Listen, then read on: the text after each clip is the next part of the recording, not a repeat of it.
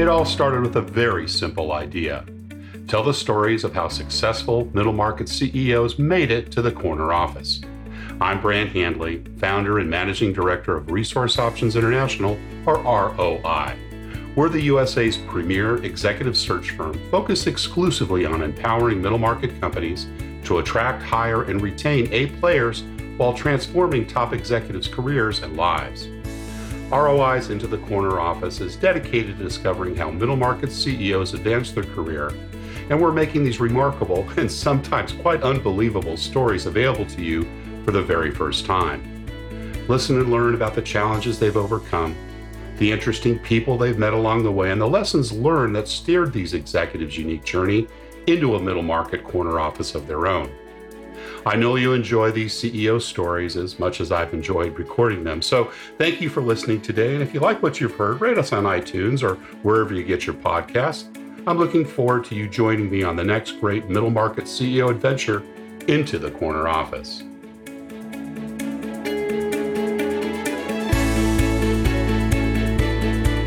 My guest today is Bjorn Stansvik, pioneer, founder, and CEO of MentorMate.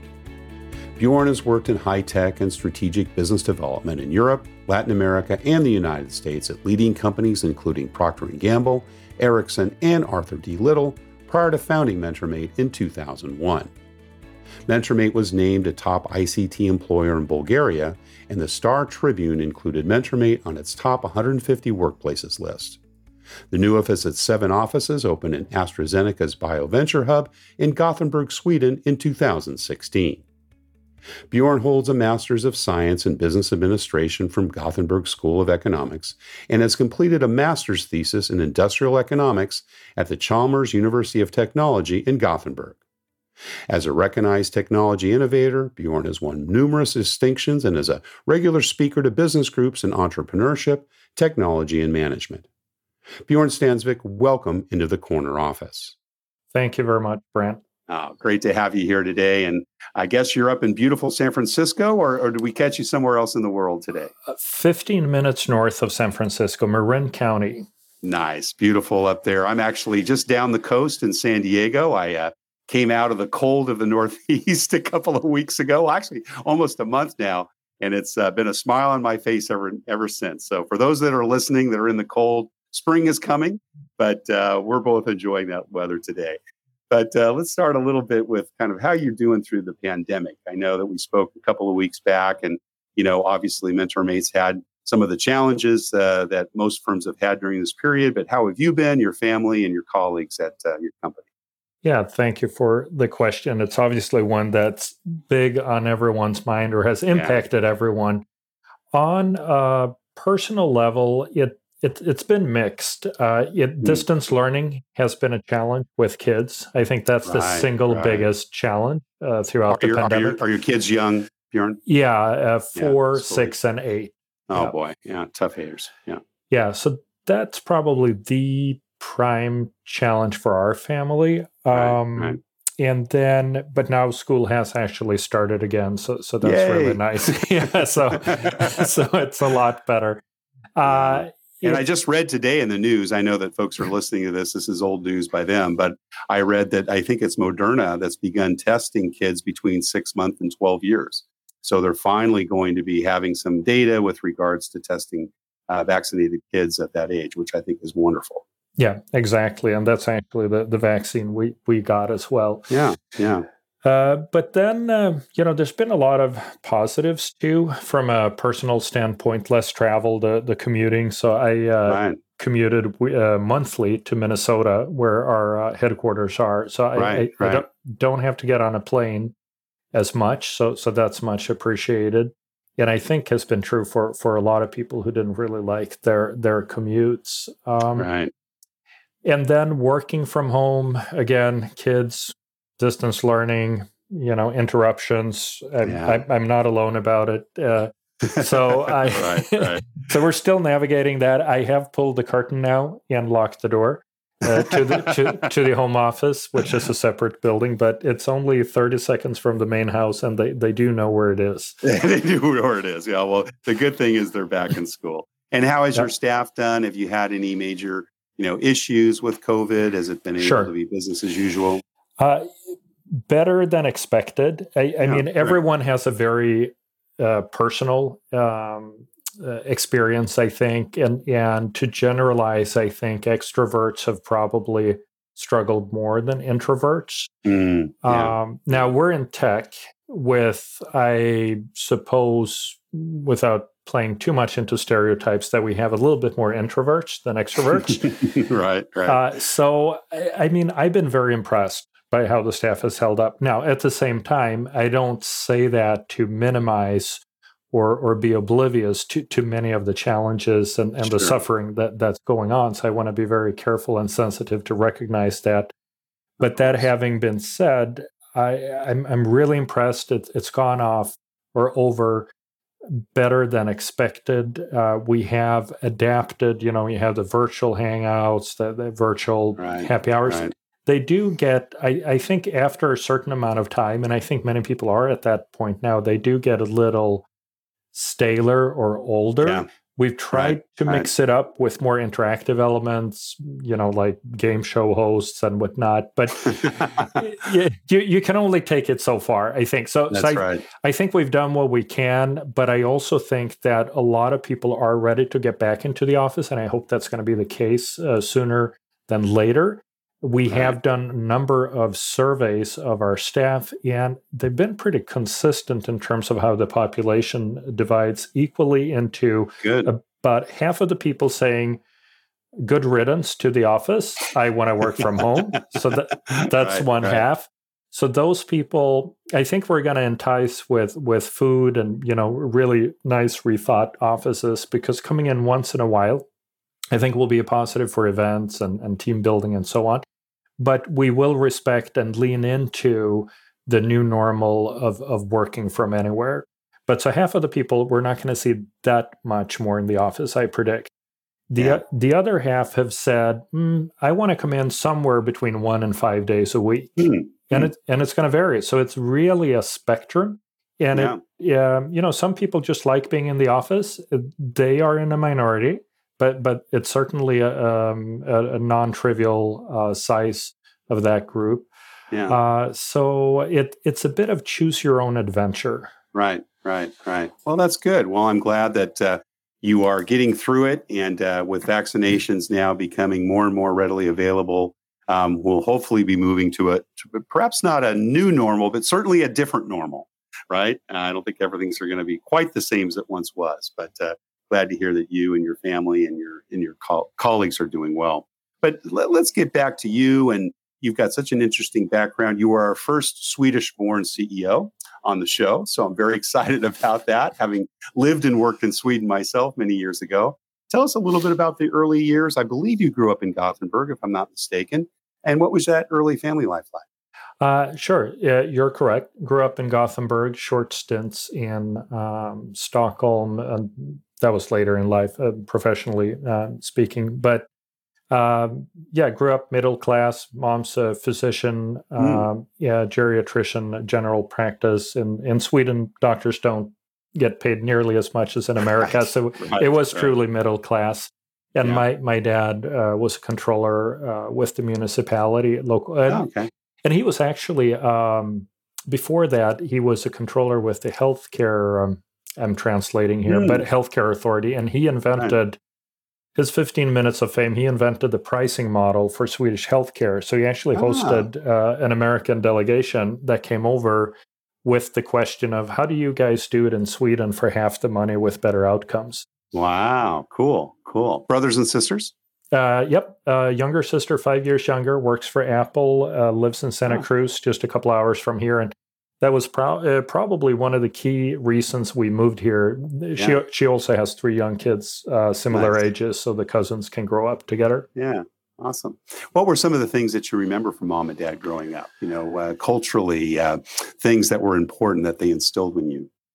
They were pretty overprotective, I would say, which I think at the time I found cloying and irritating and not very cool. But if I psychoanalyze myself, I think them being there all the time made me secure enough to actually emigrate, start a company, and so on. I just felt very safe. Yeah. So I give them credit for that. Yeah. And then my dad too. He actually had a big career opportunity, but in his case, he turned it down to spend more time with the family. Oh, great. Very focused. I love that. Were you a good student in school? Yes. Pretty much all A's all the time. It was very easy. I felt school. Yeah. Did computer science, mathematics, other sciences come easy to you early on? You know, the odd, ironic thing running a software company is that software development was my 1C. That's interesting. I'm sure not too many of your employees know that, so we'll have to have a restricted distribution of this. Yeah, certainly. And I don't know. I like human languages, history, religion, the humanities a lot more. Right. I mean, I got A's in math and physics and science and chemistry, all of that. But when it came to programming, and we were learning Pascal, oh my gosh, oh yeah, it was torture to me. It's kind of funny that I'm running a software development company, but what I love about software is the creativity, the blank canvas creativity that it allows. Right, you start with the screen, or it doesn't have to be a screen; it could be a voice recognition or whatever interface you have. Right. But you start with something that's really has a lot of degrees of freedom. And that's what I love about technology development. Yeah. What about some other interests? Sports, music, debate? Sure. Were there other things that you got involved with as a kid? When it comes to sport, I never really enjoyed the organized sports, if you will, but I loved nature. So hiking, kayaking, just being outdoors. Yep. Absolute mountain biking, motorcycling. All of it, can't get enough of it. But if it was soccer practice, I tried that. I played on a number of teams, but it was just not your thing. I don't like showing up at a certain time, or I'm more autonomous. Right. So let's see. What was the other question? Interest? Yeah, just in terms of other types of things you did as a kid. Any entrepreneurial things? In the state, we typically grow up with paper routes and so forth. And you've, of course, founded your own company. Was there some early entrepreneurial learnings and leanings you had? Sure. And to stay with the sports, my parents tried to get me into the ballet when I was 5 years old. I totally hated it and did not cooperate. So I'm not a ballet dancer. I don't think I have the talent either. But let's see here. Entrepreneurial ventures. The first one was probably an apple pie attempt. So we secured some resources from a couple of local apple trees, and I put my younger sister and her friends and my friends to work peeling and cutting apples. So we had a kind of an assembly line, if you will, of so many apples. From there on, we went to distribution, making our own signs and sitting down by the local grocery store. Sales were lackluster, to state it mildly, and we proceeded to work through word of mouth in a network of friends and family, and were eventually able to dispose of the merchandise that way. I love it. It's terrific. What other types of jobs did I know growing up in Europe is a little different. You don't necessarily have the part-time jobs and so forth, but did you do any of that, or was it until college until you started working? Yeah. So I did a number of summer jobs, practical trainings, worked at the nursing home, feeding, caring for Alzheimer patients when I was 16, I think I was. Year prior, I was helping the janitor there repair everything that broke. And then I think tell us a little more about that. What led you to volunteer at the Alzheimer's care? Well, my mom was the resident physician, so she was actually running a few nursing homes, and I just asked her if I could do summer work there. I think it was just kind of a natural you go to where your parents are working, and that's where my mom happened to work. So I was there, feeding people and getting kind of a close-up view of that. And then there was a bit of course, coming from Gothenburg, you got to do a stint at Volvo. So I packaged spare parts into cardboard boxes, a lot of those. And I had a run-in with the union there, actually. The union first told me I had to join them, which I didn't want to do, but I couldn't work there otherwise. and then they told me I couldn't work more than 40 hours a week or something like that. So I got 2 time stamp sheets. so I was working 80 hours a week. Oh my gosh. With 2 of those. And then you asked about... was that during college, or it must have been during a summer or something? Yeah, during 2 summers. It's called prep school. It's between college and high school, but around that age. I think I was 17, 18 when I did that. Right. And at the same time, too, I had another second entrepreneurial venture. The county where my dad worked, they were getting rid of their old computers. And I think they were selling them for between $10 and $20 a piece. Oh my goodness! Yeah, and I sensed an arbitrage opportunity, so I quickly drove over there in our Volvo 240, the square old one, and said I want to buy them all. So I bought all of them for $10 to $20 a pop, and then I was stuffing that old 240 Volvo full of old computers, and some other citizens show up and say they wanted to buy some too, and they said, "Well, that young man there, he just bought all of them." And they were not too happy about that, but I said, I got here first. So I refurbished all of those and had a little marketing campaign and resold them at a bit of a profit. So those are some early days. Yeah. Well, it was probably a foregone conclusion that you go to college. I mean, it's a cultural thing, but also with both your parents being highly educated. And you went to, I think, count 4 or 5 different universities. So tell us a little bit about that path and it looks like you did some studies, of course, in the States as well as in Sweden. And, give us a little bit of background as to your choices behind your education. Yeah, I had shifting priorities. They started out, first, I didn't know what I wanted to do. So that was the first priority. I had to figure that out. So I picked generalist types of education, business, languages. And then I was fortunate enough to land an internship, actually in San Diego, where you're at now, at the Swedish consulate downtown, close to Horton Plaza there. And I loved that internship. It was very varied, trade promotion, helping citizens in need, and So I got interested in diplomacy, the European Union, the United Nations. And studied some political science. Did you think a diplomatic career might be in your future at one point? Yeah, for about a year or 2 at least. I thought that was in my future. And then I was fortunate enough to land an internship with Procter & Gamble in Stockholm in laundry detergents and the exciting world of value pricing. Indeed. Yeah, because we want to cultivate that consumer loyalty, of course.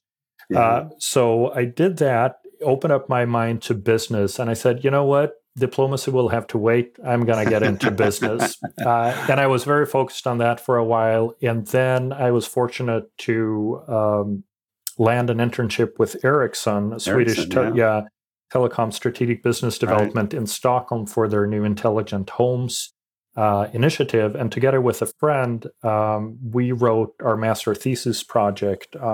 And that was really the pivotal moment that opened up my view to technology and what you could do with that. Yeah. And what was the first kind of full-time job you had at the end of your education? Or did you work full-time and then go back and get your master's and your MBA later? I sprinkled lots of educational things, including management consulting and so on during my studies. And I tripled up on the student load, and just because I was able to study fast. And so I did it all kind of in one fell swoop at the same time. And then when it was time to get a real job, so to speak, I did some interviewing in Sweden in management consulting, but I really wanted to go over to the States. And I forgot to mention, I had been over there prior as an exchange student. Oh, right. Or I should say foreign student, because no one went in my stead. But yeah. Right. Now, was that at the high school level, or did you do that during your college years? College, yeah. Cool. And it was Northern State University, I believe, right? Correct. Where was that? Where is that located? In the great state of South Dakota. Oh, my goodness. Wow. That must have been a little bit of a culture shock coming from Gothenburg. It was. And Sweden, as you may know, having been there, is, I think, by many measures, the most secular country in the world. And I ended up in a Mormon or Mennonite host family. State. Yeah. And did you live with a Mennonite family? Yeah. Wow. I did. They came from Mennonites. I wasn't. So we visited Mennonite colonies, but I didn't live in one. But they were highly religious, and I was not. So that made for an exchange of ideas, you could call it. Yeah, terrific. And how long were you there? 1 year. 1 year, awesome. Did a lot of traveling during that time too, across the country, including a 33-day trip in a 1918 Chevy Citation that kept breaking down across the western United States. That's great. And that was actually what attracted me to America, that trip, when the car kept breaking down, because I had to rely on the kindness of strangers, and especially outside of the big cities. The Americans that I came across were incredibly kind and generous in helping us keep our journey going. That's good to hear. Did you do that with some other Swedish friends that came over, or some American friends you met? It was actually with a girlfriend from Chile, so the two of us. Chile. Oh, wow. Yeah. Great combination. Awesome. So back to the first job. Now, was that with Hunt Technologies, or was there another kind of full-time after education job started? Nope, you got it. And that one started in a very, very convoluted way, but ultimately one that really shaped my time here in the United States in many ways. So when I decided to go to America, I had a little bit of a challenge in the sense that I didn't have a work permit or a sponsor or any connections or any money or anything of that sort. So I started by asking Ericsson, who knew me, hey, can you transfer me to the States? And they said, no, we got a job for you in Germany, Sweden, or Norway. You can pick any of those three. And I said, I'm not interested. I want to go to America. So I said goodbye, got a couple of suitcases and got on a plane and went to Minneapolis, where Minnesota's a big Swedish community there. Unfortunately, I was detained in immigration, and unfortunately, I had a big stack of resumes printed in my suitcase. Oh, a little obvious what you were doing there. Yeah, it didn't go over that well for some reason. So I was put in this little cell where they started interrogating me, asking what my intentions were and so on. And I said, well, my intentions are to look for a job, but not to accept one until I have secured the proper work permit. Right. So kind of talking through those points was a little bit dicey, but in the end, they ended up believing me and let me through. But I was very, very careful then with all prospective employers to disclose very quickly that I didn't have a work permit, which unfortunately made the job interviews very short, where they said, well, then you can't work here. Right. The door is there. So I did that about 150 times over the course of maybe 80 days. And you have 90 days, as you may know, on the visa waiver. That's right. Yeah. So with 10, or it might have been 20 days to spare, I was pretty desperate and made a last-ditch attempt with my ethnic community, the Swedish community in Minnesota, to the institute there. And I was introduced through my friend Eric Lindberg to them. And there was a man there by the name of Anders Rudåker, who was the CEO of St. Paul District Energy. And he was also from Sweden, but had been there for... Sounds like it. I just want to make sure everyone knew. He had been there 30 years, and he said, my attorney's son works at a high-tech company called Hunt Technologies up in Pequot Lakes, 3 hours north of the Twin Cities, and they're looking for people. Maybe you ought to talk to them. Wow. So I did, and I knew this was my last best chance, so I had prepared a whole presentation, SWOT analysis, and you had 180 rejections prior to that. Right? Yeah, I was just not going to let them reject me. So when they started interviewing me, I said, "I'm sorry, but you have to hold your questions. I will now proceed to tell you what to do with your company." Wow! And then I went on to with all the humility of a 25-year-old, tell them what they should do with their business. Oh my goodness! And when I was done, they asked me when I could start. And I said, well, One small issue. Yeah, one small issue, this work permit thing. And they said, well, we're the small company from Minnesota. We don't know this foreign stuff. So you seem like, a nice enough guy, but we just don't want that complication. So see you later. We'll hire an American. So my heart sank quite a bit and my desperation level spiked. And I had done some business intelligence gathering, knowing that they wanted, for some odd reason, to expand to El Salvador. And I didn't think it was really the key target they should be marketing, but that's what they wanted to do. So I went back to where I was staying, and in 4 days, I had written an 80-page market entry strategy report for automatic meter reading equipment, which is what they were doing for the El Salvadoran market. And I FedExed that to them, calling them as soon as I saw it was delivered, asking if they liked my report, to which they responded, we didn't ask for you to write a report. To which I responded, well, that's my gift for you. And by the way, I'm coming up tomorrow for new employee orientation. To which they responded, you're not hired. I said, I know that. That's just a detail. But in light of, having spent this time writing this report, if you could just humor me, and let me learn a little bit more about your company, which is very fascinating to me, I would be very grateful.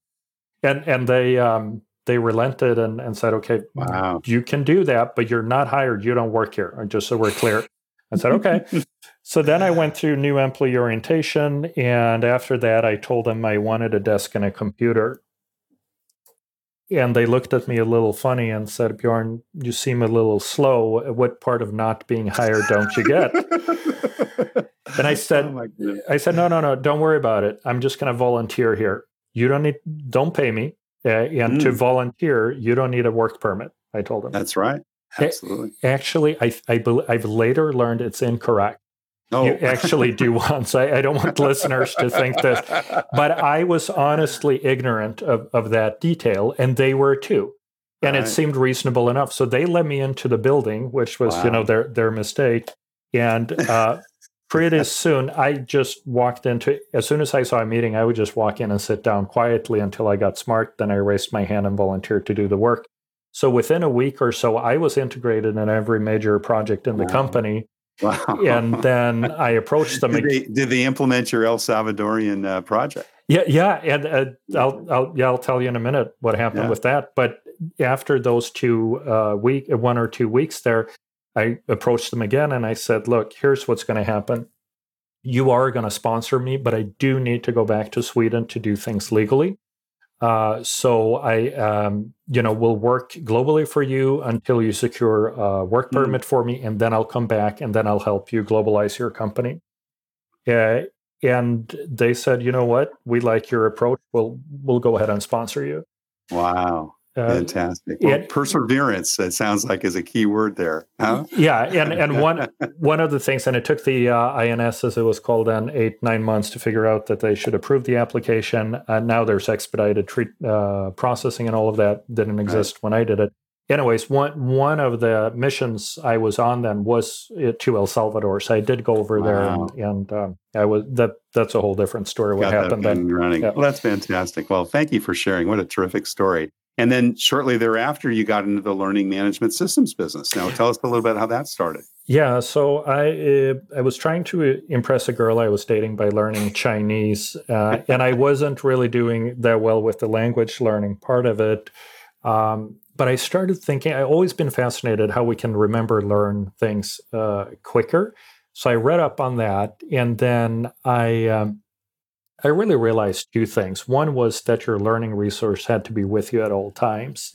So hence mobile computing. And those were the days of the Palm Pilot, which I erroneously thought was the iPhone, but it wasn't quite there. But I thought it was. And the second notion... Most people did, to your defense. I try... I shouldn't be that critical of myself. But at any rate, the other notion was the cognitive, real-time right-sizing of the educational challenge via a formative, adaptive assessment methodology that essentially aimed to keep you in the flow state of mind at all times. So to put it differently, you don't want things to be too easy. Then you get bored. You're not really exercising your brain. You don't want them to be too hard because now you're just stuck, right? So you want to be able to sense in real time what's your level of mastery or proficiency with a particular fact element. And that's where I invented what's now an issued U.S. patent on that. And it's called adaptive formative assessment.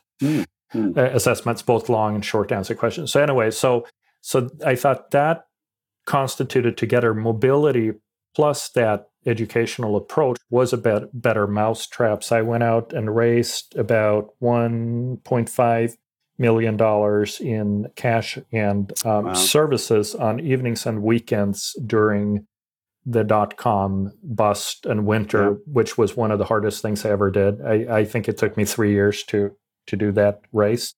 But I garnered enough money to feel secure in starting it and risk losing the first work permit I had.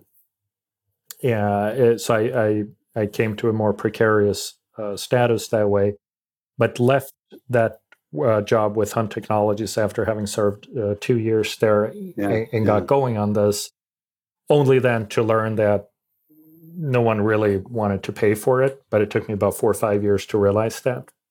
Right. So did you start managing people then in the startup, or did you have people responsibilities while you were still at Hunt? Let's see. At Hunt, I worked in a lot of product teams. So I'm trying to remember now. I don't think I had direct reports really. It was more leadership experience. Yeah, leadership experience, but not so much management experience. So when was the first time you started managing? It was 2001, and it was high school students. Right. So because they're cheap and available. Yeah, and they also happened to be the guinea pigs for the educational content because I focused on advanced placement. So we had AP US history and so on. And actually, one of them in particular, Stephen, he volunteered to be to organize focus groups to design the user interface for the Palm Pilot apps and so on. And pretty soon, he and a few others they were regulars, and they thought it was fun building software and so on. So that's how it all began, and he became a very important part of the company over the years, and I think he's now working for Google. Well trained. I'd like to think so. So 20 years later, in fact, I think your anniversary is this month, is it not? Wasn't the company founded in March of 2001?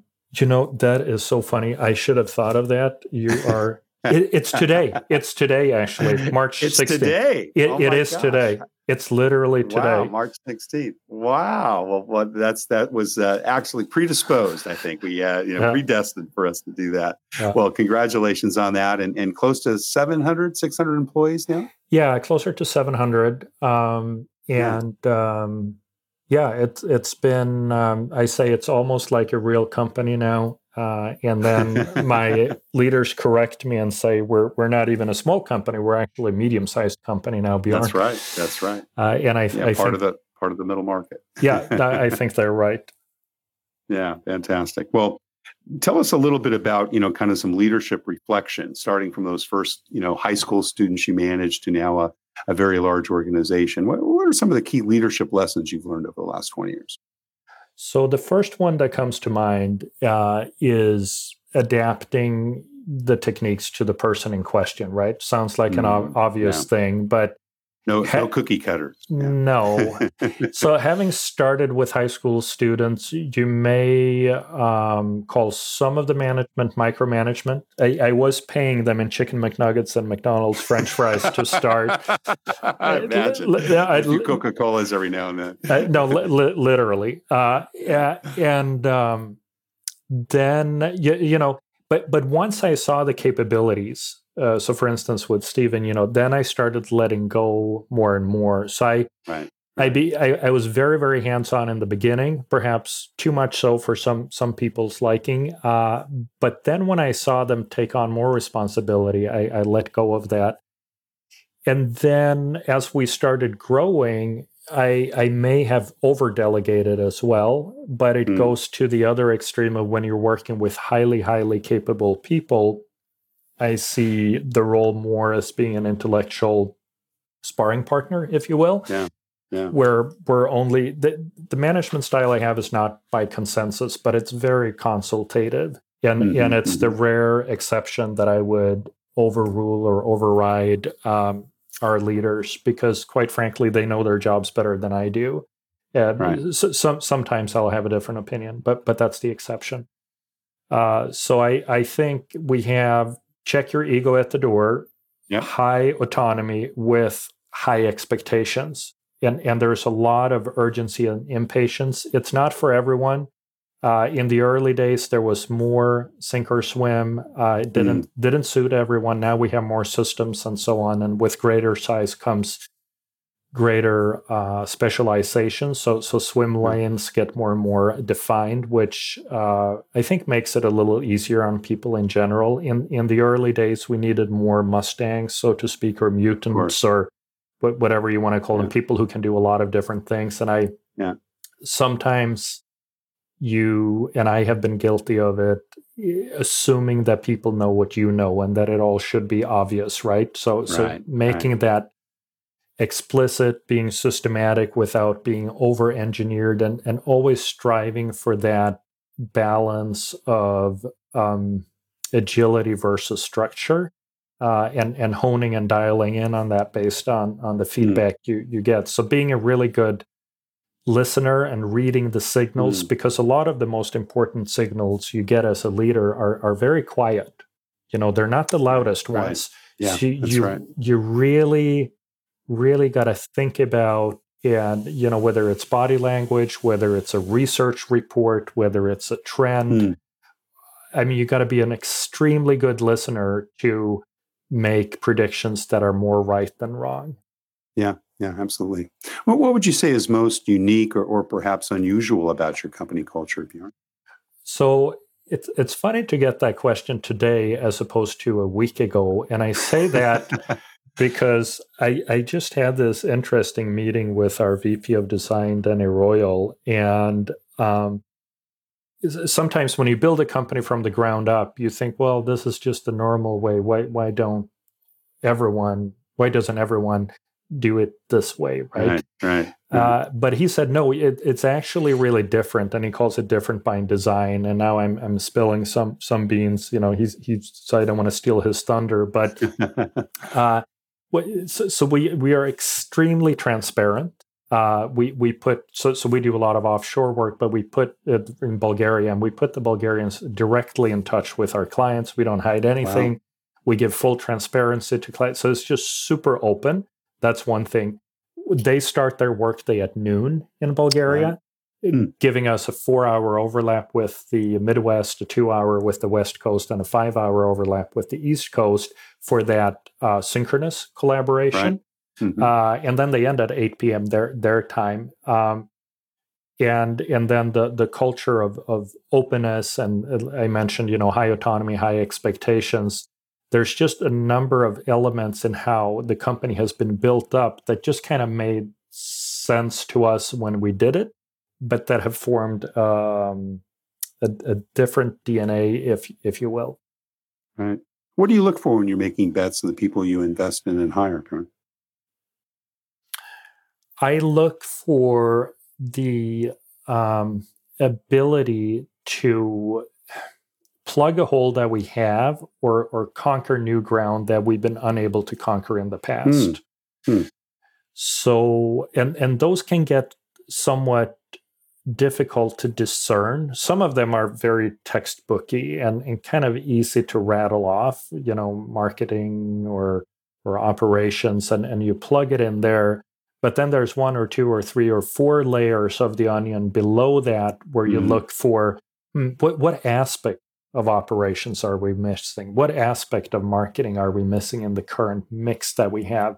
Or what's a totally new or different way of thinking about how do we grow up as a company? What's the journey ahead? What's a function that doesn't really exist? Or what's the sense making that we need to do as a company to stay relevant? So we're just making a big bet in that area by welcoming back someone who used to work with us, Craig, who went to a bigger company, worked there for a while, and then made the determination he wanted to come back, and we welcomed him back to help us lead growth. So he's joining here in a couple of weeks.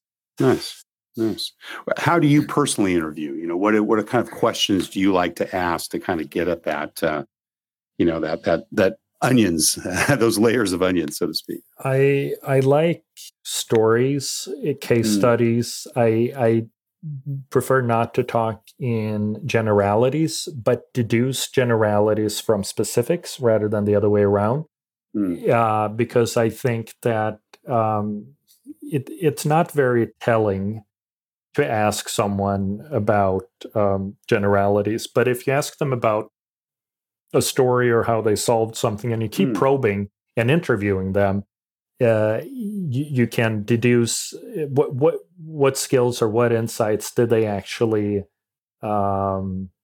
demonstrate in that. And for some reason, it makes me think of my interviewing when I was at the Swedish consulate in San Diego, where we interviewed people who wanted to become Swedish citizens or get a Swedish green card and so on, usually as two spouses, right?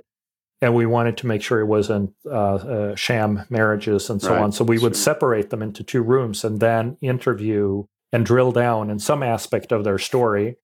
What was the color of the hotel room? You first, and then you go into the other room and you'd ask the same. Well, what was the color of that hotel room? What did you do this weekend? Yeah. But honestly, these days with the team, I rely a lot on the team in terms of sussing those things out. Yeah. Fantastic. Well, listen, we've almost out of time, but you've been very, very gracious with telling us your stories. I really enjoy the Hunt Technology stories. If that doesn't say perseverance, I don't know what does. But we always ask one last question, and I know it's going to be at the top of this, but I'd love to hear more of that. What kind of career and life advice would you give to someone who, maybe has their eyes on the corner office or perhaps wants to be an entrepreneur like yourself, looking at maybe early on in their career, they've got a great idea and they want to pursue it and make it big? My first advice is kind of a non-advice, because I believe in something called a Gestalt protocol, where it's a bit presumptuous to give advice to someone you don't know because you don't know their character or their priorities. But rather, I would say listen to stories, whether it's mine or others, read biographies, and see what resonates with your core. So I would look for resonance, personal resonance, as you're exposed. I would start with expose yourself to lots of different life stories and trajectories, see what resonates with you. And that resonance, I think, will then lead to inspiration, what you should pursue. But you should find that within yourself rather than me telling you. Yeah. Is that how you stumbled on the learning direction? Was there something at Hunt that you learned that kind of led you down that path? Yes and no. So it was something that resonated within me. I don't know if it was at Hunt that I stumbled across it, but I was always fascinated by how do we make our brains go faster or so on, because we live in a way in our heads, right? And how can you make your head work better, so to speak? So there's been a lifelong fascination of mine. And then I love the mobile gadgets. Even before the Palm Pilot was that Casio, and I tried to just optimize my productivity with these little organizers, and I had all kinds of systems for it. So those passions had been with me and were persistent. And then they found an expression that in a way blossomed, if you will, into an innovation that was too early for its time.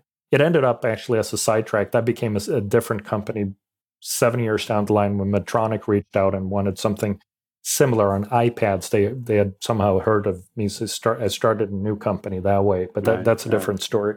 Yeah. Well, Bjorn Stansvik, CEO and founder of MentorMate, thank you so very much for sharing your journey into the corner office. My pleasure. Thank you for listening to Into the Corner Office with Brant Hanley. We hope you enjoyed hearing our guest CEO story as much as we did. If you want to hear more CEOs reveal their journey into the corner office, please subscribe via iTunes and tell your friends and colleagues. For more information about Brant, Resource Options International, and the mighty middle market, visit www.goforroi.com. We look forward to having you join us for our next episode.